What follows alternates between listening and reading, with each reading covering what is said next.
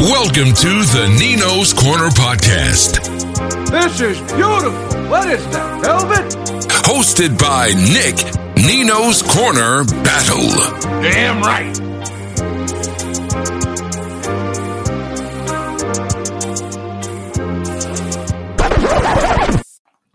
What up, peeps? Nick Battle, a.k.a. Nino's Corner, episode 35 of the Nino's Corner Podcast. Hey, guys, if you like what you're listening to, go hit that like and subscribe button. Give me that 5-star like, that 5-star words of encouragement, and a nice review. I greatly appreciate it. Keep the content coming. Hey, guys, today we're going to talk about something that happened a few days ago over the weekend with Andrew Gillum, former candidate for the governor of Florida. He got caught in the hotel room. He was inebriated, and he had a male prostitute with him. And if I'm not mistaken, he overdosed. Didn't die, but overdosed. And just want to, just talk about what that means for the actual political landscape when it comes to the Democrats and Republicans, basically. I'm not saying who I'm for, whether I'm a Democrat or a Republican. What I'm saying is guys like Andrew Gillum, no matter what side of the fence you're on, when you listen to them, you believe them. Excuse me, guys. So you actually believe them. Seemed like he had, like a connection with the streets, a connection with the common people. And the same thing goes for certain people who are also, on the other side as Republicans. There are a bunch of Republicans that I like to, for instance, John McCain was one who I liked. I'm in the military. So, him being a maverick, him being a guy who was a prisoner of war, I loved everything he stood for. Well, not everything he stood for. I don't love everything anybody stands for, but as an overall person, a good and decent man. I liked him. A lot of people didn't like W. I didn't have a problem with George W. Bush. I felt like when he was out of his element as a president, when he had to step out of the element of being a president, he was such a likable guy. And, being a president is somebody that you can feel like you can relate to. And I think he did a great job of that when it came to the people. Andrew Gillum was one of those rising stars in the Democratic Party, but not just in the Democratic Party, one of the rising stars in politics. He just felt so likable. He was just one of those guys that had his ear to the streets, and people would listen to him and know that they knew that he knew what he was talking about when it comes to the common person. But hey, his career is done. His political career is done. Drug overdose, male prostitute in the room. He was inebriated. He has since checked himself into a rehab. We're not hearing a lot about this story due to the actual coronavirus. However, what do we do when we have these young stars when things pop up? When things don't go their way. When things like this happen, because I think this harms the country more than it helps. And like I saw my wife today, she was shocked by it, and I always tell her you can't be shocked by what some of these people do. Like even with the Tiger Woods situation, we just know these folks as, like, I knew Tiger was a great golf player, but you didn't know what he was in his personal life. And the same thing goes here for Andrew Gillum. He could talk really well in front of TV, and he was likable and relatable, but we didn't know the demons that he possibly had going on in the background. Now, he said that he, began drinking more since he lost his Florida governor campaign. But that's not an excuse, guys. We just got to do better. When you're in a position like that, to where you could potentially be the governor of one of the largest states in the country, and potentially,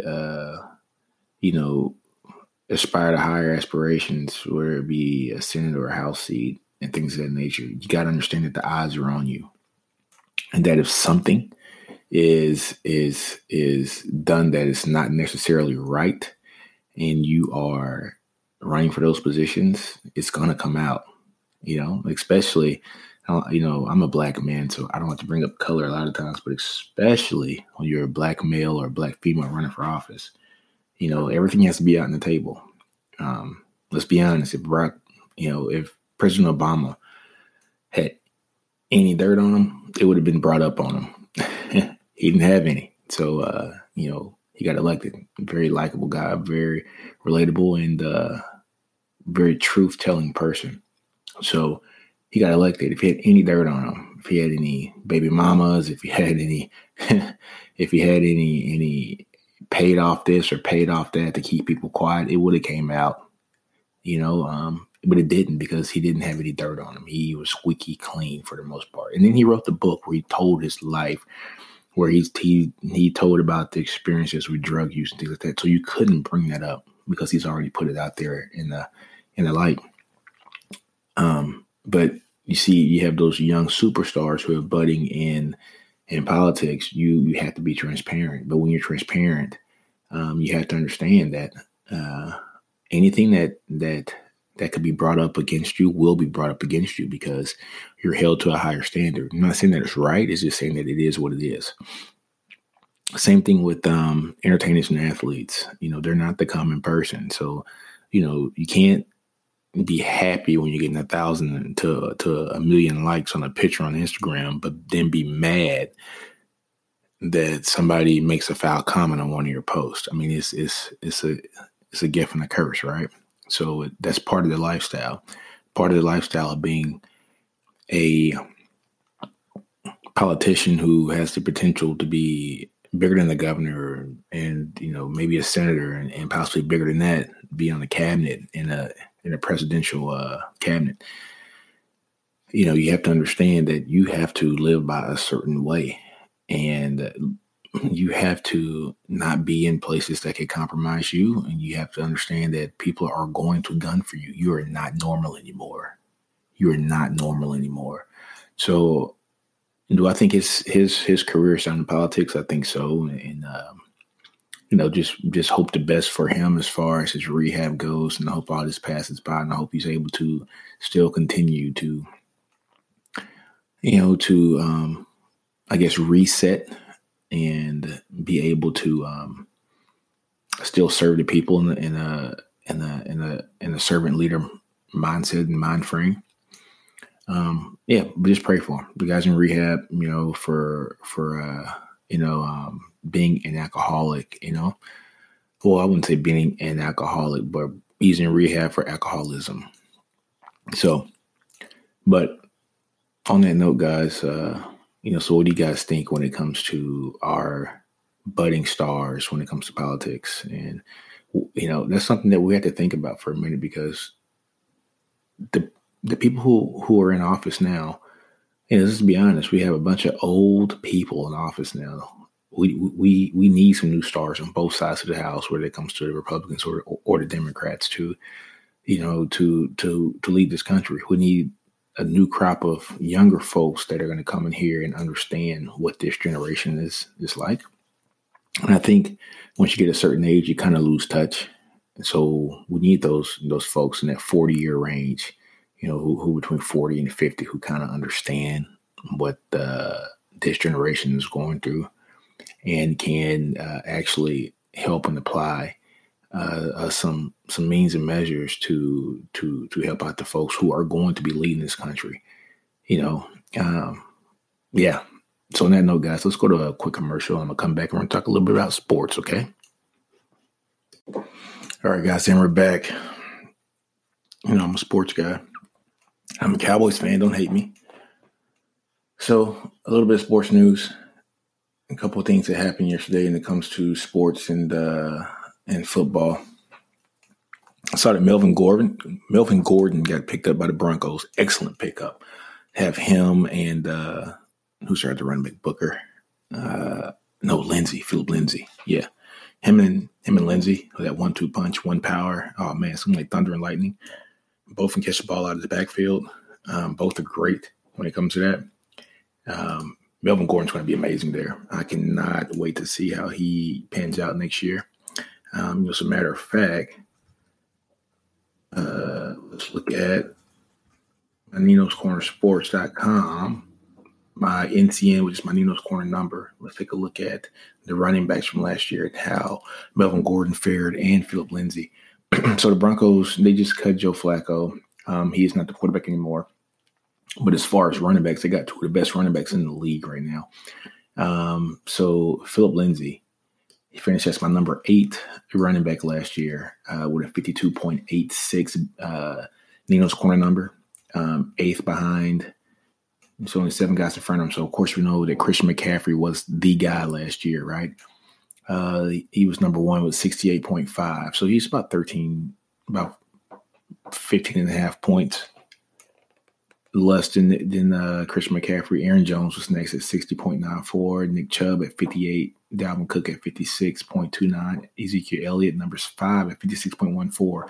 Saquon Barkley, number 6 at 54.49. Joe Mixon at number 7 with 53.96.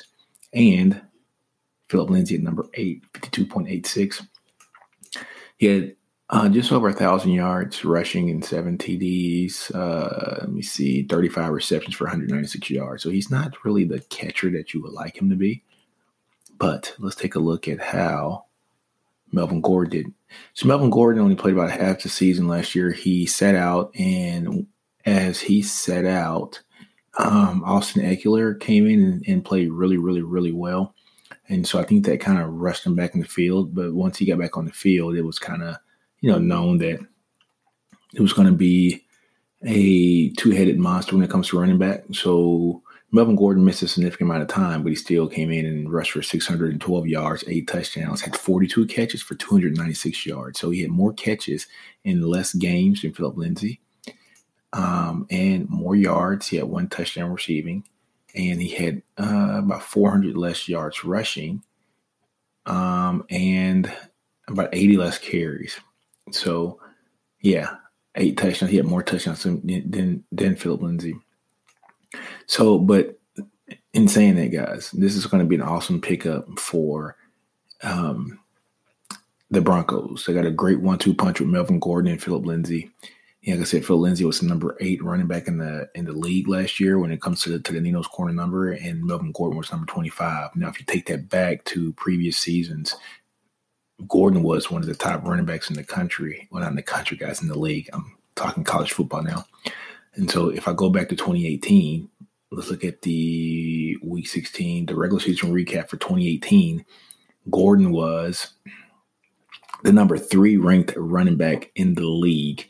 And it was a 65.01. He was the bell cow. He had 885 yards rushing on 10 touchdowns and 50 receptions for 490 yards and another 4 touchdowns. He was the number 3 ranked running back in the league according to the Nino's Corner number. So, and that same year, Philip Lindsay was the number 4 ranked running back with just over 1,000 yards again, 9 touchdowns, 35 receptions with 241 yards. So you got 2 guys who can really catch the ball in the backfield. Gordon, a better catcher out of the backfield than Lindsay, but Lindsay is so fast. When he gets the ball in his hands, he's amazing. And Gordon can get in between the tackles better than anybody. So, this is going to be amazing to see those 2 on the field together. I would love to see some actual formations where you got 2 running backs in the backfield and you got a Gordon and you got a Lindsay flanking whatever quarterback that's going to be there. Which I'm thinking it's going to be Drew Lock, who was a rookie last year from Missouri. But it's going to be amazing, guys. And that actual number, for Nino's Corner number, that's based on running backs who had at least 100 attempts and 32 receptions, right? So these guys had 100 attempts in rushing and at least 32 receptions, but they were amazing at what they did. Great pickup. Now, back to the Cowboys. Travis Frederick, he retired yesterday from the NFL, and it leaves a big void for the Cowboys. So they just signed Looney, who was his backup, to a 1-year deal for like $2.5 million. But Frederick retires, and that's a big cog out of that lineup. He was a top 2 or 3 center in the league. So that leaves, that leaves a big hole for the Cowboys. Do they keep Looney, who actually played well last year, or do they go and draft, another center? Do they feel, comfortable enough with Looney for at least a year and then draft a center to maybe sit behind him for a year? Or do you go out there and get somebody now? But Looney played well last year. They also got a guy, Connor McGovern, from Penn State. They drafted him in the 3rd round last year. He's a guard, but I think he has a little bit of flexibility also because he played center at Penn State too. So maybe they're thinking they can move, Connor McGovern, to the center position to possibly battle with Looney. But the starting lineup is going to be, guys, you already know what it is. It's going to be Tyron Smith on the left tackle, Connor Williams at the left guard, whoever plays center, Zach Smith, not Zach Smith. I can't think of Zach Martin. To Martin, Jesus Christ, I'm a Cowboy fan. Yeah, Zach, the kid from Notre Dame, and then at right tackle, you got your boy from LSU. God, I'm so bad with names today, guys. Why am I so bad with names today? The kid from LSU, who played very well. Anyways, that's your starting lineup. Well, who's going to play center? Who is going to play center? La'el Collins, guys. Damn it, La'el Collins. So, who's going to play center? It's going to be interesting to see who's going to play center. To be honest with you, I like La'el Collins more at guard. I would love to see him paired next to I would love to see him and Connor Williams, swap. Have La'el Collins, next to the left tackle.